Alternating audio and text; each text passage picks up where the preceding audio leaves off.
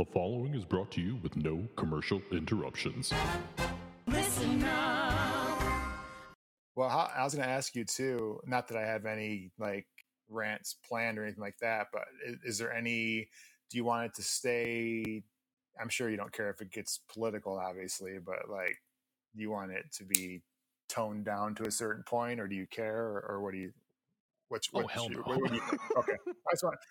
I'm pretty sure you and I have the same political leanings, so that's not the issue. I just didn't want to know if you wanted to drop enough. No, yeah. And again, not that I'm planning on doing it, but you never know if we start getting on a topic that Yeah. So I don't want to scare listeners off, I guess. No, yeah. I think I'll drop some content warnings in the beginning of a couple episodes saying that if you're a racist and a Nazi, it might be offensive to you to listen to these. Yeah, I guess. I don't want to. Well, fuck that. I want to offend the Nazis, so screw them. Yeah. No, yeah. Welcome to Season 2, Episode 6 of the Better Band Podcast, an all-encompassing trip through the Pearl Jam catalog. I am your host, Brandon Palomo. Each episode, my guest and I go track by track through every album, soundtrack, and single to discover why you simply can't find a better band.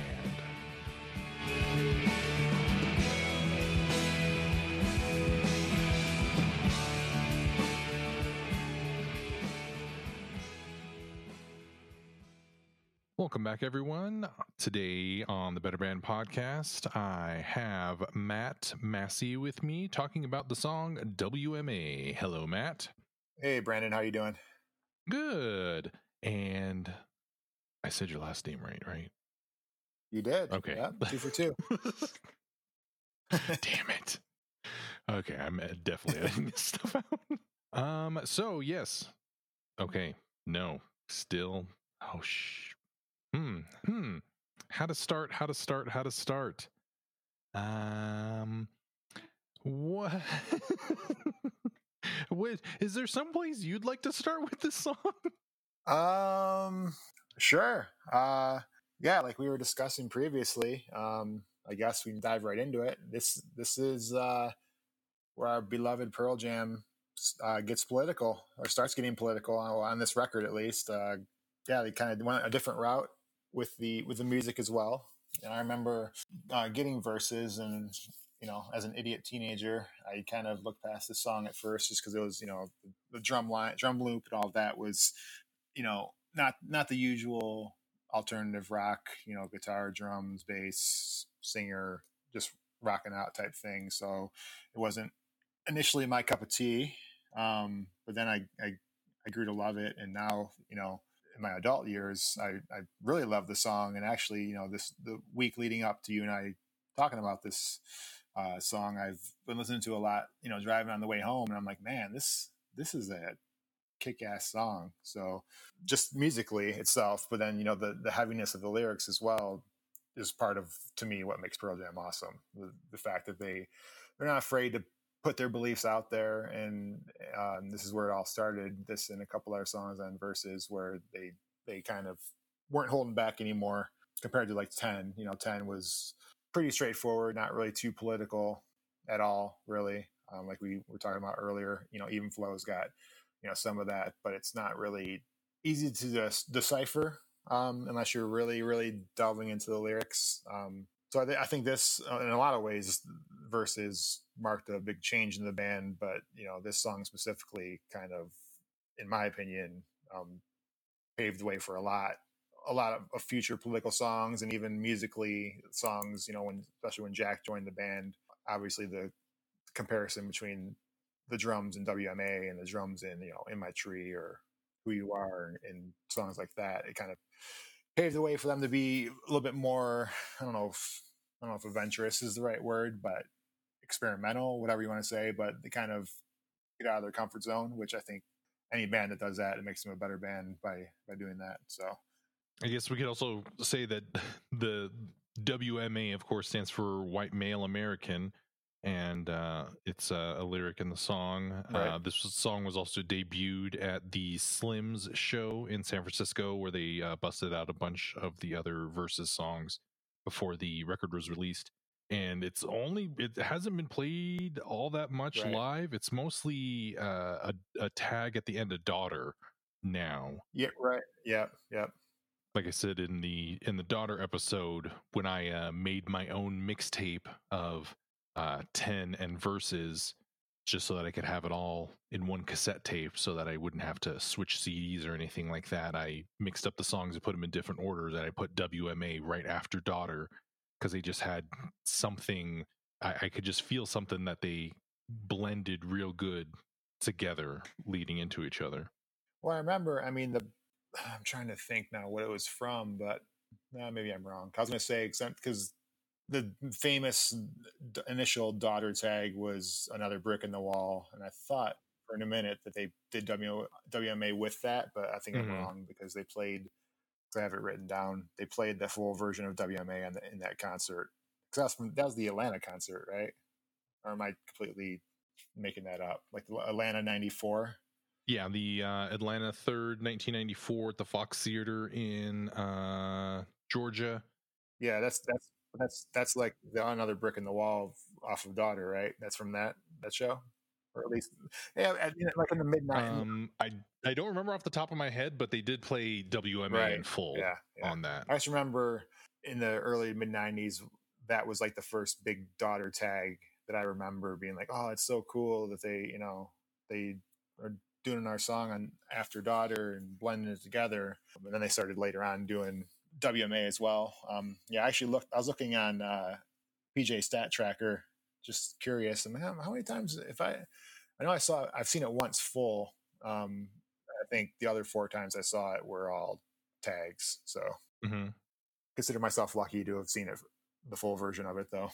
Yeah, definitely. And so yeah, there's a drum sample, I guess, of Dave played 2 measures of a drum track, and they just looped it throughout, and Jeff listened to it and was like, okay, yeah, I'll play this bass, and sort of he held it and was like, okay, we want the same thing to go through the whole thing, and then everybody else can kind of weave in and out and experiment to it. The song mainly is there Yeah. to the composition of those two, and then with Mike playing some noise and stuff like that, and he's messing around with the ebo and wah and playing solos.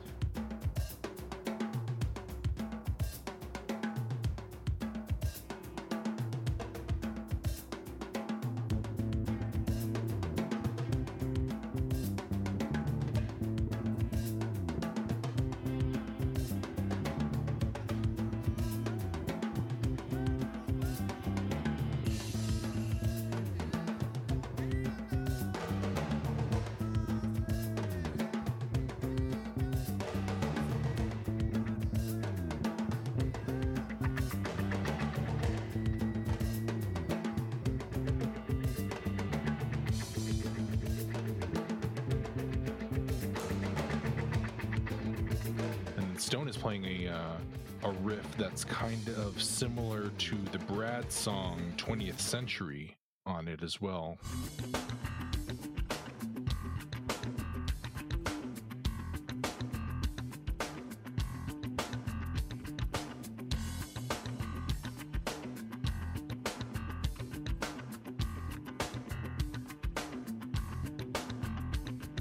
Oh, really?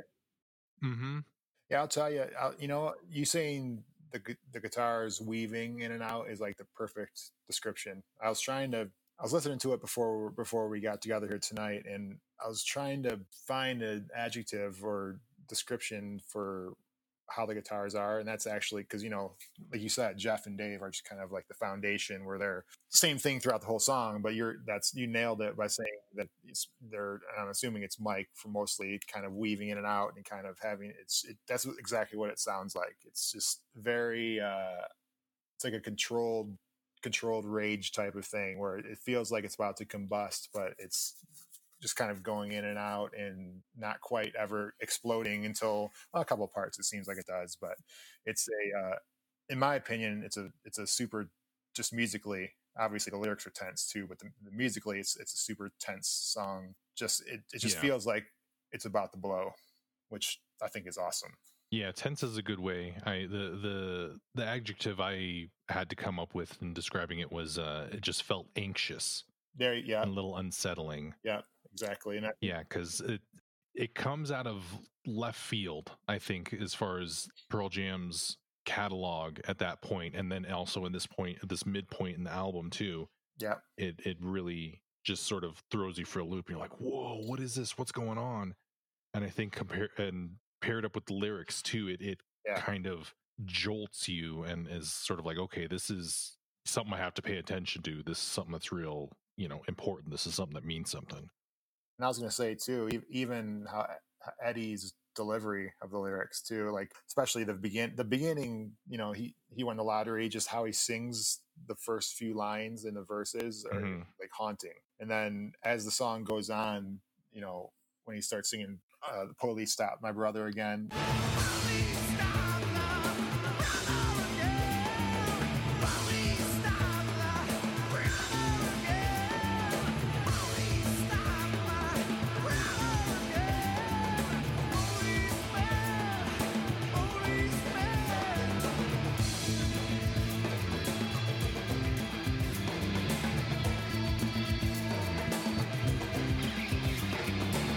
Each time he sings it, it just gets more aggressive, and it's complete. You can tell he's pissed off about it. And I've read it before, but I read it again today about an interview with him about this song, where he said he'd been in the studio for a couple days or whatever and hadn't really showered or whatever, and he looked like garbage or whatever, and he was leaving the studio, and there was he and a black gentleman was walking by him or something like that, and cop walked right by Eddie and started hassling him, and Eddie got super pissed off about it, and shortly thereafter went to the studio and recorded the vocals, because they kind of had the music going already. And you can tell. I mean, you can tell that it's vintage Angry Ed in the '90s. And I was just listening to it on my headphones before we recorded today, and it's just like, man, that, like, I would kill to see them live with that. And this isn't knocking Eddie at all. It's a simple fact of life where everyone gets older and all that stuff. It's just, man, when you hear early '90s Eddie, especially pissed off early '90s Eddie, it's just like, man, no, how can anyone not love this band? Yeah, if you were to see that show now, you'd like, maybe if they started like maybe 3 o'clock, and then they play, and I'm able to go out and have some dinner afterwards, and make sure I'm home and in bed by 9 o'clock, and it'd just be great. It'd be a perfect little day. Right. Because I don't want to stay out late. Oh man. Exactly. It's depressing. You get to that point where it's like, oh man, just staying up, you wake up and it feels like you had a hangover even though you didn't drink anything. It's like, oh man, if I don't get enough sleep, what the hell's going on? Dude, that is the worst. I mean, I might as well have drank, so that's not always a good thing either. Because then, like, the next night rolls around, like, I'm gonna feel the same anyways. Might as well drink. So this song, in the liner notes of the album, it is sort of a memorial, I guess you could say, to Malice Green, who oh man, I thought I wrote where he was from. Right. Oh, I forgot to. Hold on. We suck.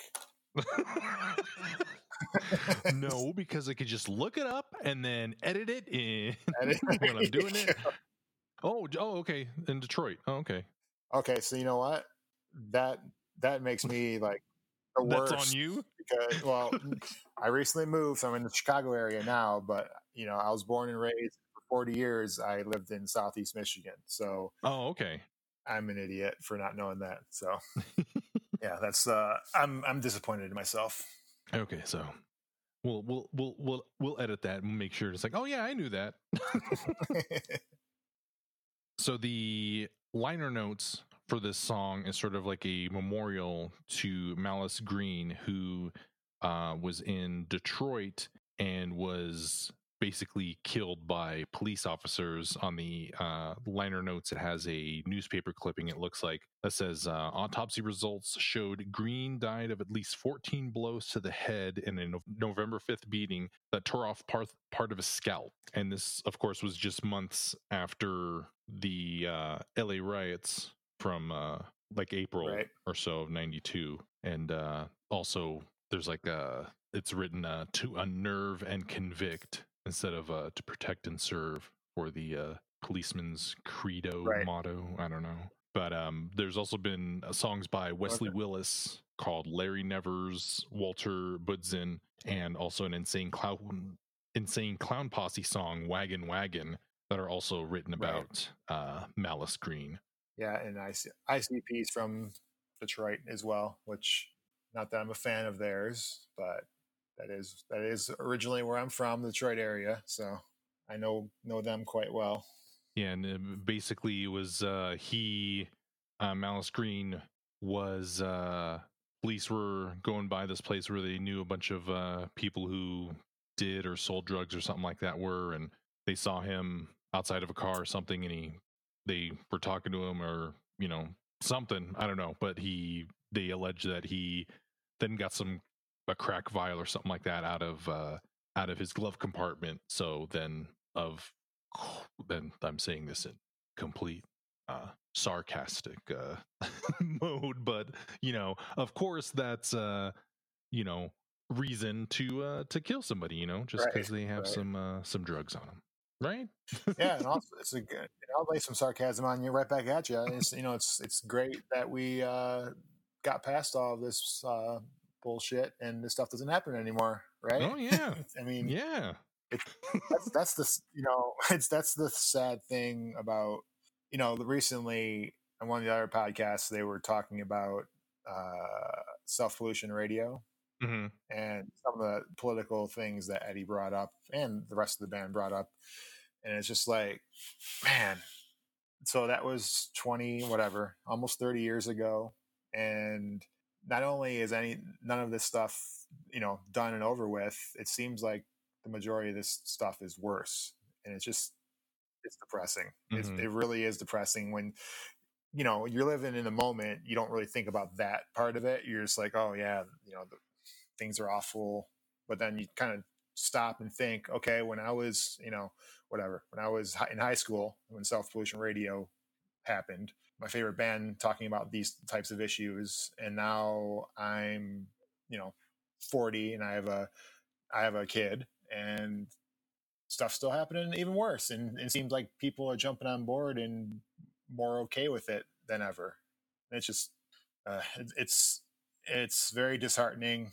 You don't know I don't know how to act as far as, I don't know, trying to activism, or trying to just, you don't want to ignore it, but kind of just try and live your life the best you can, or what you're supposed to do. It's a very heavy time for sure, and it just seems like it keeps getting heavier. Well, I think that one thing to take into consideration is that I think the people who have listened to Pearl Jam and who opened up their CDs or albums and take a look at the liner notes and just dissect them and study them and stuff, if you weren't in the Detroit area, you probably weren't aware that this happened at all. And I think as time's gone by, especially as evidenced in the Black Lives Matter movement, is that everybody is a lot more aware of this. And I think it's easier to let this stuff slide when you're not as aware of it, because you can completely claim ignorance on it and be like, oh, I don't know about any of this stuff, I don't know anything about white privilege or about systematic racism and that sort of stuff. You can you can't claim ignorance on that anymore, and it's more out there, and so everybody is going to have to be forced to act on it and to tackle it in some way, and not just let it slide and get away because it's awful, horrible stuff that makes you uncomfortable, and that you can't let it sit in your shoe and rattle around in there as you're, trying to walk through life. Right. It's bugging you, and you gotta get it out of there. And you're absolutely right. Social media and media in general definitely shine a light on it 100,000 times more than they used to. But that's the, I don't even want to say frustrating thing. The infuriating thing about it is just the sheer inactivity of our supposed leaders. And I'm not even talking about, well, I'm solely talking about Trump or Republicans or whoever. I'm talking about, you know, Democrats too. I mean, independents, everybody, our Hmm. whole entire government. I'll be candid. I wouldn't say as liberal as they come, but I'm pretty damn liberal. So that's where my leanings are. But I'm pretty disgusted with the inactiveness of the Democratic Party right now too. So I don't know. Something has to change. I don't know what it is. I think the biggest thing that would help things in that regard, as far as people actually making a difference when we get them into office or vote them into office, is to have more than a two-party system. But I don't think that's ever going to happen realistically. Like, or not realistically, but legitimately Yeah. having a minimum of three candidates to vote for that could legitimately win an election. If any of the candidates for next year decided I'm just going to run full blown independent, they're not going to. They will not win, and it's because it's Democrat or Republican, and like it always has been. It's frustrating, but I think one heartening thing, though, taking all that out of it, is seeing all the peaceful protesting that's happened, because the people, us trying to use our voices, Hmm. and not not in a violent way but in a peaceful way, but stand up and stand up for what we believe in. So all of that is something good that's been happening out of it. It's just there needs to come a time where our elected officials that are supposed to be working for us listen, and hopefully that time's coming, but we'll see.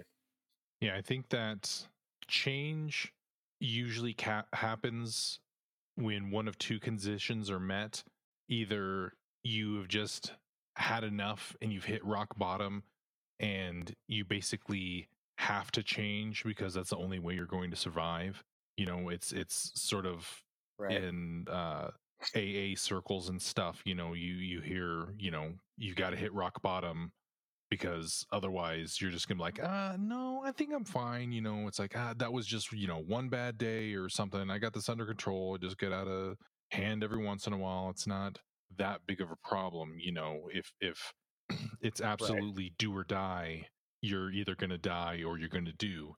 And the other way that people change, I think, is if is in another act of self-preservation, when they're forced with being pushed out of their communities and their social groups because of it. I'm thinking about the Superman radio shows Yeah. that they used to have in the 30s or 40s, something like that, where one of the writers for the Superman radio show learned some Ku Klux Klan uh, code words and stuff like that, and then wrote about Superman fighting the Klan, and made it seem, let people see how stupid and silly it was with all of their weird customs and code words and stuff like that. Right. And then, Right. Like Grand Wizard and all that yeah, bullshit. and how, you put "coal" at the beginning of words and stuff like that, and all that sort of stuff. Right. And people were like, you know what, everybody's laughing at us, we probably should, cool it, because what, this isn't as fun as we thought. This is stupid, and this is juvenile, and you know and Right. maybe they didn't stop being racists, but at least they stopped you know do, being out there and showing people that it was okay to think and to do and believe these things, and provide less of an inspiration to follow in their footsteps. Right. And that's what we were talking about like earlier with things that Eddie was saying that are still happening today, but like what you just talked about now, all of a sudden it's okay to be openly racist. It's not, of course, but people, the racists think that it is, and they have this, free pass to to fucking march with tiki torches and say all these, racial slurs. And that's the really disturbing thing to me is, not, of course, the issue is racist people, period, but man, they're emboldened now to where they think that it's acceptable to do that. And again, like I said, the good thing is seeing all the counter protests that have like just hugely outnumbered the racist people since the Charlottesville tragedy happened. Like ever since then, anytime they tried to organize anything, it's like, 12 Nazis show up and like, 1,200 counter protesters, usually way more than that, but they're outnumbering them by hundreds and hundreds of people per their one racist. So that's the one good thing that I see happening, but it just makes me, I shake my head at how many. My big thing, and I take this kind of swinging it back to Pearl Jam a little bit, but like Eddie once saying about, some people say Pearl Jam's religion. We only have one commandment: don't be an asshole. That's kind of my philosophy. I don't really I don't care like what gender or what you identify as, your race, and like that. Just don't be an asshole, and then we'll be good. That's kind of my philosophy too. Yeah. Unfortunately, that's not usually the prevailing mindset. So I don't know.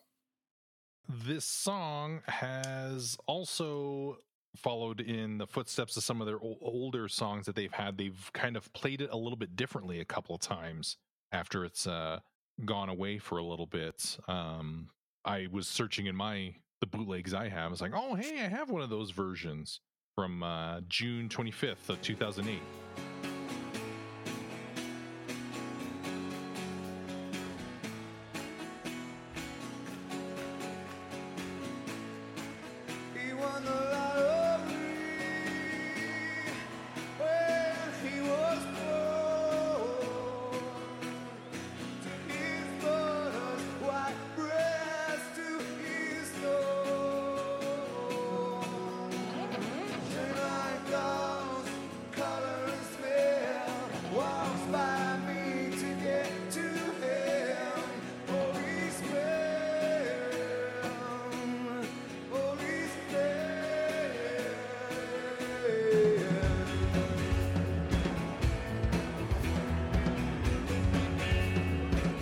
I was actually at that show. That's the one full version that I saw. Oh, okay. So was it? Yep. Do you wish that it was the original one than the kind of mess around one? Well, when I was there and I saw it, I didn't care because that was like one song that I never thought I would ever see in full live, because they kind of just, I think up until that year, I think it was 2008, up until then, like the previous something like 12 years or something like that, they hadn't played it aside from being a tag. So I figured that they were they kind of just shelved that one and weren't going to play it again. So at the time, I didn't care. It sounded awesome, and I listened back to it this week and today too, and it still sounds good. But in my opinion, just musically, the drums and the bass line are what make the song. So we were saying earlier about it being a foundation, and aside from the very beginning when Eddie starts with the acoustic guitar in the first verse, which is a cool little change, but then the drums kick in after that. But they never kick in like they do on the studio version or did when they played it in the early 90s. So, I mean, it's still cool, but I listened to the Atlanta 94 version where they play it proper like the album. And aside from Eddie kind of duetting with, can't remember the guy's name. I think he was from the band X, something like that. I didn't dig his voice that much, so I prefer Eddie singing the whole thing. But the actual music, though, it sounded a lot closer to the album. Just sounded a lot fuller than the recent versions. They're both cool. It's always cool to hear a little bit different version, but if you're just comparing them and being picky, then I'd vastly prefer the studio type version. Yeah, I think the different version, it sounds a lot more like a sort of protest sing-along folk song than the original. Yeah, you're Because I right. said, like I was saying, like Yeah. the original, it feels, you just get tense listening to it, and you're kind of like, ah. And this one is more sort of like a, hey, everybody, come on, let's get up, let's do something. And there's a lot of people singing along in it too, and it just Right. it like almost feels like a completely different song, at least just energy wise. Well, in that New York version too, the '08 version, because I remember at the show, I can't remember who they were, but they had like three. I don't know if they're choir singers or this, so three backup singers that came on for a few songs. Like they did like the back Yeah. vocals of like during All Night. They came on and did WMA, and I don't know, it was fine. I mean, All Night was awesome because they he needs that because he layers his voice. Eddie layers his voice in the studio version, but they were kind of like doing the callback where Eddie was, saying "All my pieces set me free," and then they were repeating it at the end. All my pieces set me free. Human devices set me free. All my pieces set me free. All my pieces set me free. Human devices set me free. Human devices set me free. All my pieces set me free. All my pieces set me free. Human devices set me free. All my pieces set me free. Human devices set me free. It was fine. It was cool when I was there, but listening back to it, it's just like, it's a little not needed in my opinion. I don't know. I'm the same a lot of times. It's the same way with like Boom. Like I don't mind Boom at all, but like I don't like Crazy Mary, for instance. I can't stand having the organ on Crazy Mary. Like the organ solos, excuse me, the solos. Like I don't mind the organ. It fits obviously. It's there in the original song, but like when Mike and him do the dueling solos, I'm just like, just go back to the original way. I do like Boom. I love Boat Captain. I like, but like there's kind of a place for all that is where I'm getting at. So yeah. And sort of like in the time that it takes, to play that one whole song, you could have played like 3 songs. You just jam it in there. It's like you can fit in 3 other songs in there, right? Stuff that, might be kind of cool to hear every once in a while. Right. And it's cool when they do jam too. It's just, what is it, the B3 organ? Is that what Boom plays? Yeah. I don't know if I need to hear any B3 organ solos. Sorry, Boom. Sorry if you ever listen to this, Boom. Sorry, I still love you, but. Is there anything else that we have to cover about this song that's not completely depressing or? Yeah, I know. I was like, man, this is a heavy episode. I don't know. I like I said earlier, it's one of those songs where being an idiot teenager when I first heard it, it didn't click at first because I just wanted to rock and wanted to hear quote unquote normal alternative songs or alternative rock, and then I started getting into it in my adult life, kind of really getting into it and really getting behind the meaning of it and why it was written. It's a jam. I mean, it's like we said, it's tense. It's, if like you said earlier, it feels like important and something that you need to stop and listen to, and that's kind of rare with rock bands to have. And Pearl Jam has quite a few of those. So I don't know. It's just a great song. And it's weird too, because I was listening to it with my headphones earlier, and I've heard it before, but at the very end when it's fading out and they're yelling out, hey, hey, hey, and then like someone laughs. I'm like, it's so out of place for this song, but it's it's in there though. It always made me laugh because it's like, especially as an adult, because it's like this heavy song, this tense song, intensity, and then all of a sudden there's like whoever it was is at the end is laughs or something at whatever. Who knows what they were laughing at, but it's kind of a little bit of levity in the song too. So if you're kind of, I don't know, if you're standing there in a vocal booth and you're kind of doing all the singing by yourself and everybody's just kind of standing around looking at you, that's, if you think about it, it does seem kind of ridiculous. You're just you just kind of look around, people are staring at you. Yeah, I'll tell you what though, like as with most people like that love bands as much as we love this band, that's like behind the scenes and backstage type stuff is like the best things that we want to see. I would kill to be able to have like recordings. We'll never see this, of course, like tape of them actually recording the albums. That would just be like the number one thing I would want. That would be so awesome to see, like the Versus recordings, them recording this song or whatever. But obviously that will never see, if it's even exists, it'll never see the light of day. But that stuff is always so cool to me. I think single video theory is the closest we Yeah, can get to that. which is awesome. I freaking love that. So oh yeah. It's like hearing them banter back and forth about how to, when, what was it? It was like when Wish List, when Stone couldn't get to the EBO, and they're kind of like going back and forth. And he's like, I can get to the EBO, but you can't. Okay.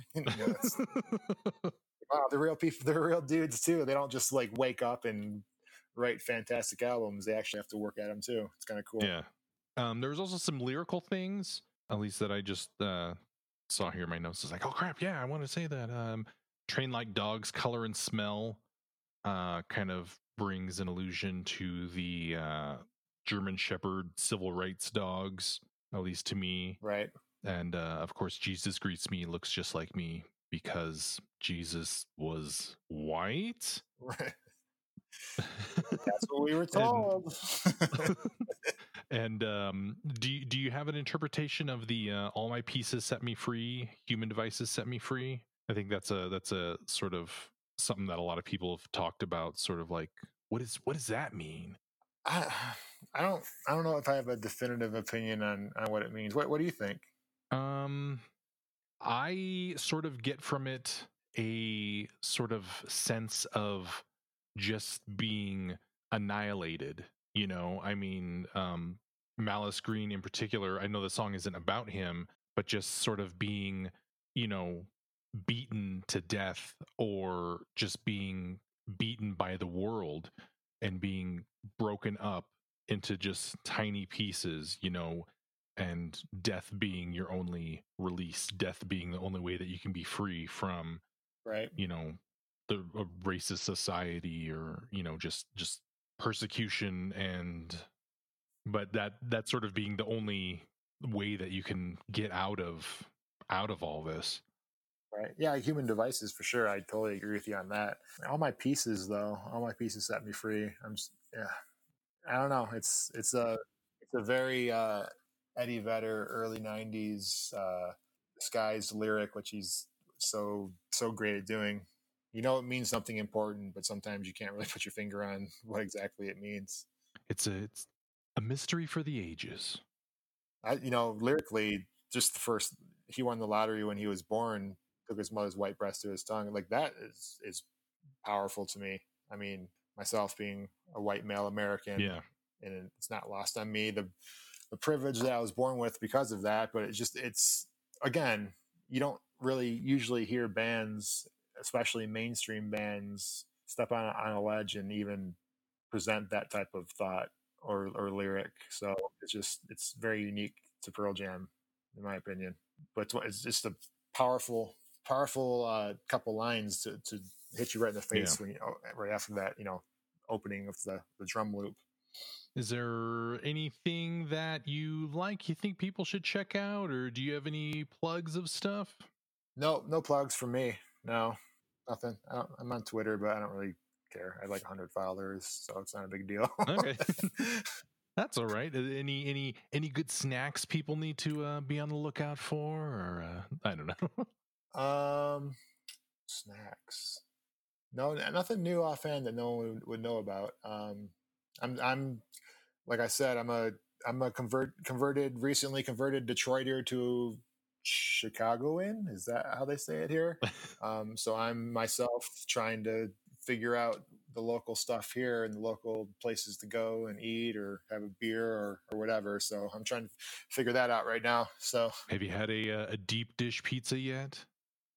Yeah. Or Chicago dog? Haven't had a Chicago. I mean, I've had one before in my life, but I haven't had one. Oh, okay. Since I've been to Chicago a bunch since it's close to Detroit. But yeah, we've tried a couple of the deep dish places out. They've been good so far. Just had an old style beer, which is, from what I gather, is a it's not like a hipster like PBR. It's just kind of like an old man beer. So that's what it tastes like too. So well, thanks for coming back, Matt, and probably talk to you again later. Or if you don't feel like it, then that's okay too. No, I've both times.